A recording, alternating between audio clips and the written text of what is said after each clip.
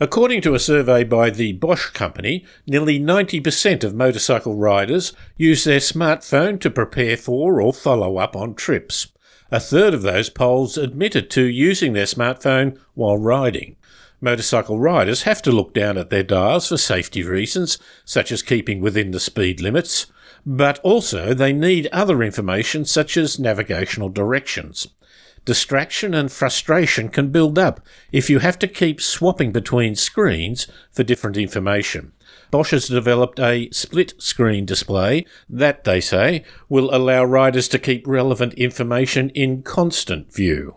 The device has a 10.25-inch screen that links to your phone system and will debut on a 2021 BMW Sports Tourer, the first production bike to display a full-colour navigation map in the instrument cluster. I'm David Brown.